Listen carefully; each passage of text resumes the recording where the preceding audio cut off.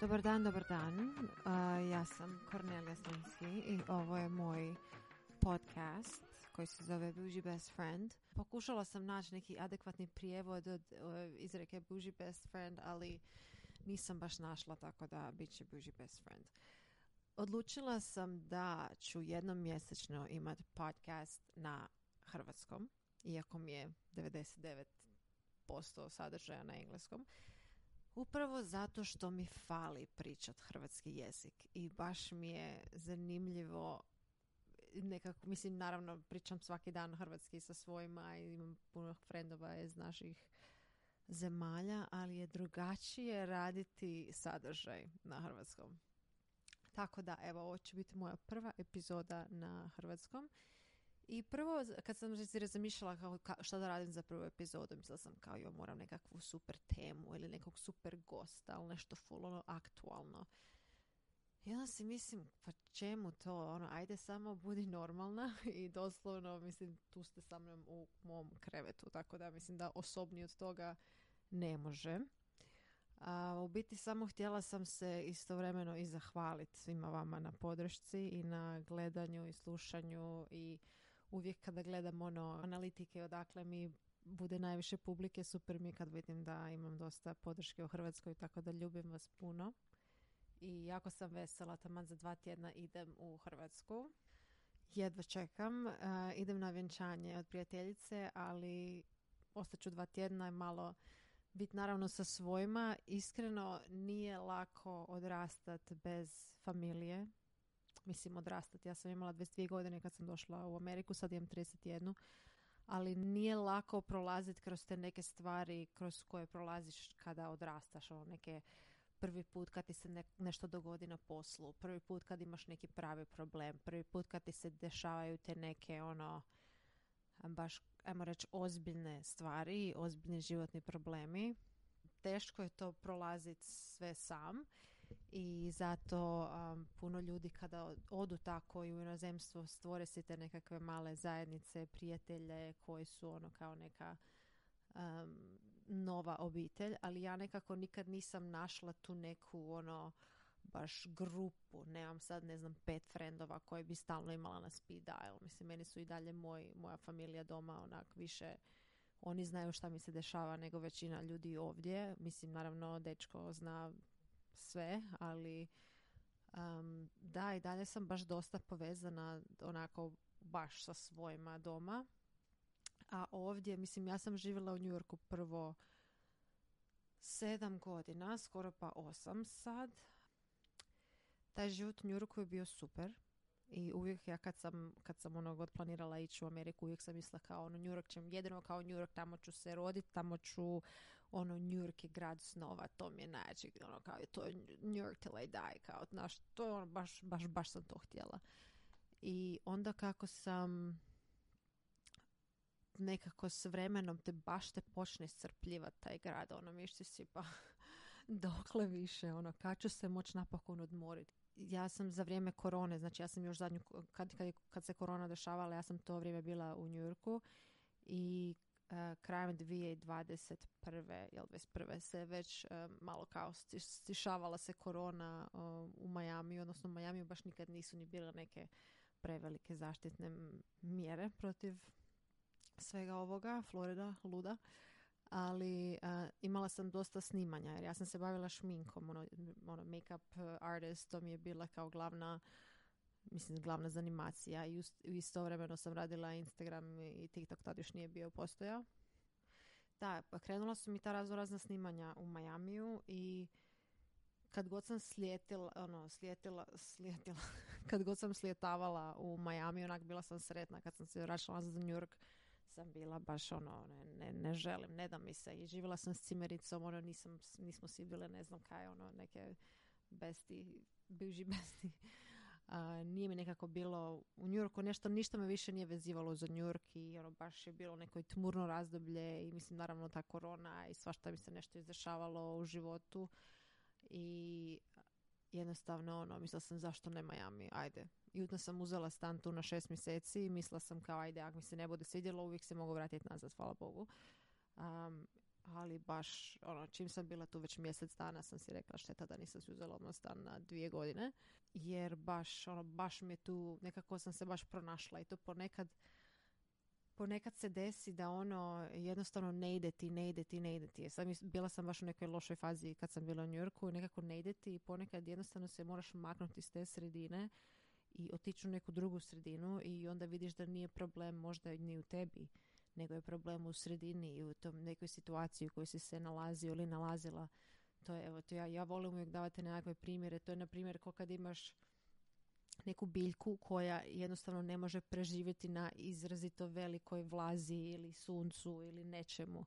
Jednostavno stavi tu biljku u uvjete koje njoj odgovaraju i tada će biti najdivnija biljka koja postoji. I to se meni nekako desilo u Miami. Učinilo mi se kao da nekako sam napokon mogla biti to što jesam i mogla sam napokon pričat šta hoću i nikome nisam morala polagati račune i baš mi je to bilo prvi put u životu sam se osjećala baš sretno i slobodno i jednostavno i radila sam i greške i bila sam neke stvari naravno kad se pogledaš nazad misliš kao šta mi je to trebalo u životu, ali eto neke stvari su mi očito trebale da mi se desi to ili kakav mi je sad mentalitet i sad sam zaista dosta zadovoljna sa svojom svakodnevnicom. Mislim da sam napokon pronašla neki balans između poslovnog života, s obzirom na to da radim to što radim i stalno sam online i stalno dijelim svašta, teško je naći taj neki balans ponekad,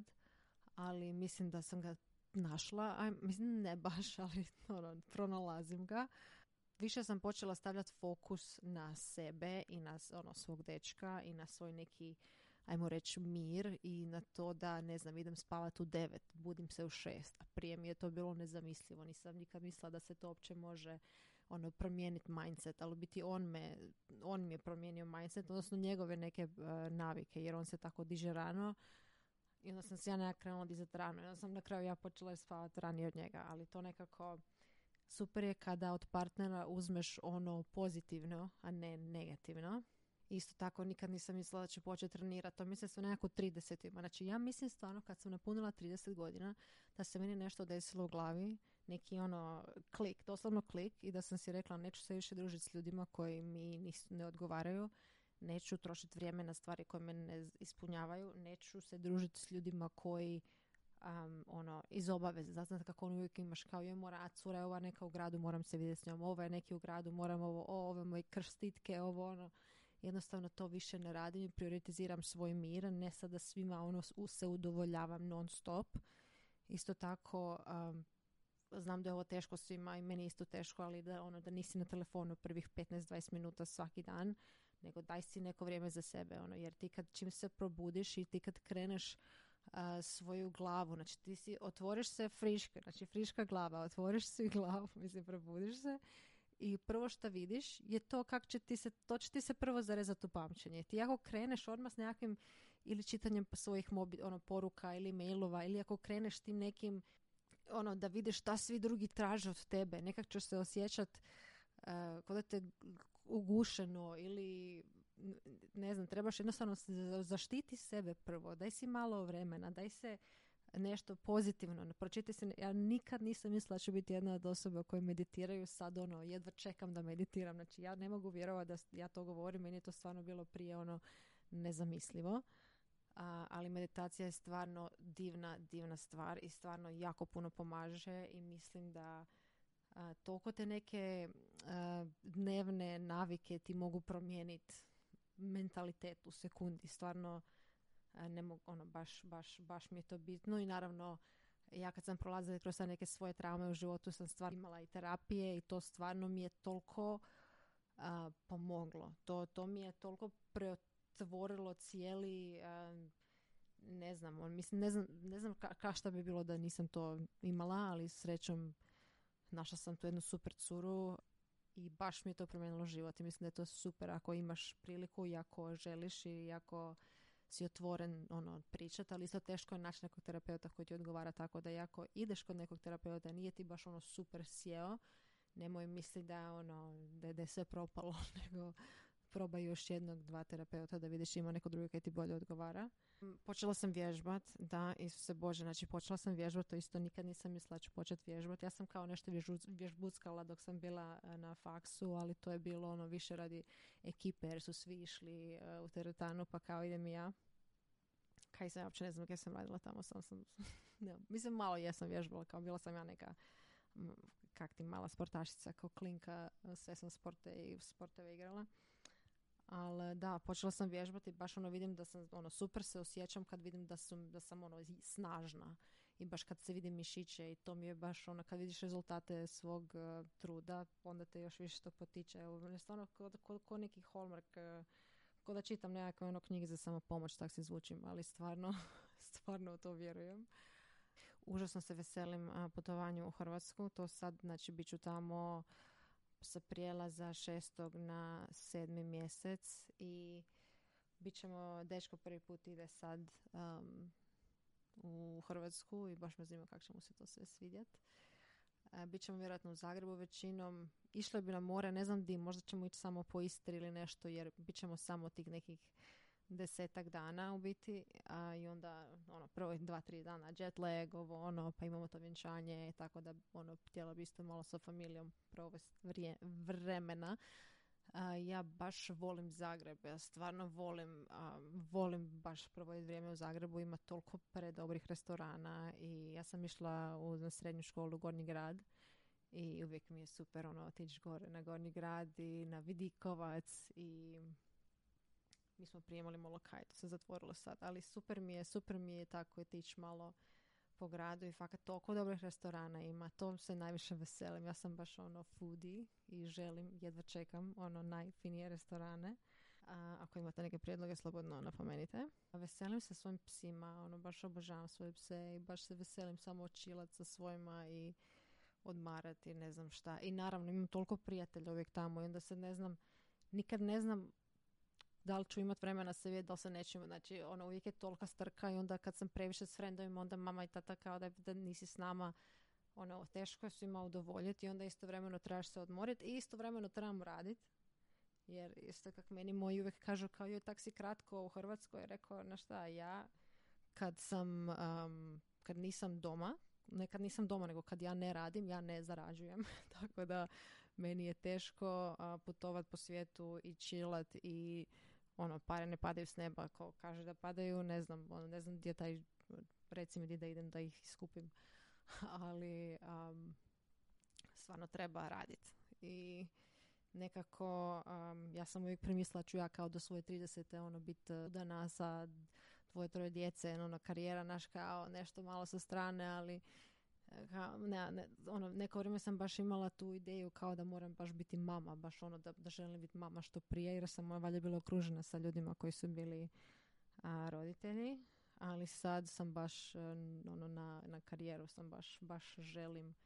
Mislim, ja sam studirala novinarstvo, tako da sve ovo što ja radim ima neke veze sa novinarstvom. Mislim, ovo sve je nekakav produciraš u biti sam svoj reality show ili što već.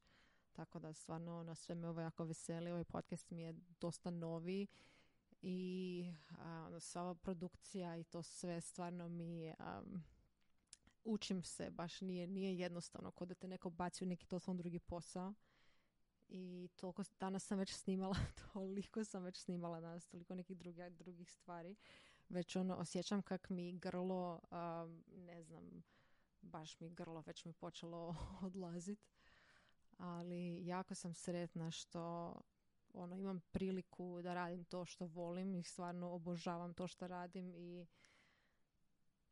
ponekad budem 100 stvari kad moram raditi, jer mislim ja dalje radim samo za sebe, imam menadžera, ali sve što vidite na Instagramu, TikToku, sve edite, sve snimanja, sve to ja radim sama.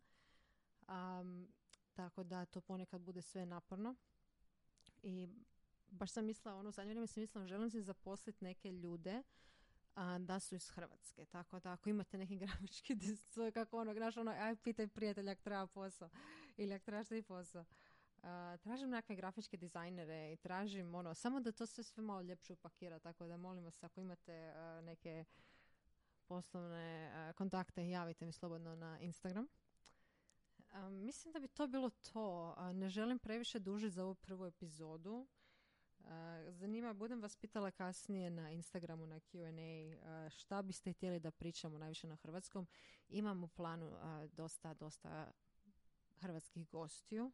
U biti to mi je bio plan da imam hrvatske goste, da tako razgovaramo o svakojakim temama, ali htjela sam da ova prva epizoda ipak bude malo više osobna i da vas malo pozdravim i da se zaista zahvalim i da kažem, ako se vidimo u Zagrebu negdje slobodno, recite bok. I ništa, eto, to je to. Hvala vam lijepo na slušanju i ugodan dan vam želim.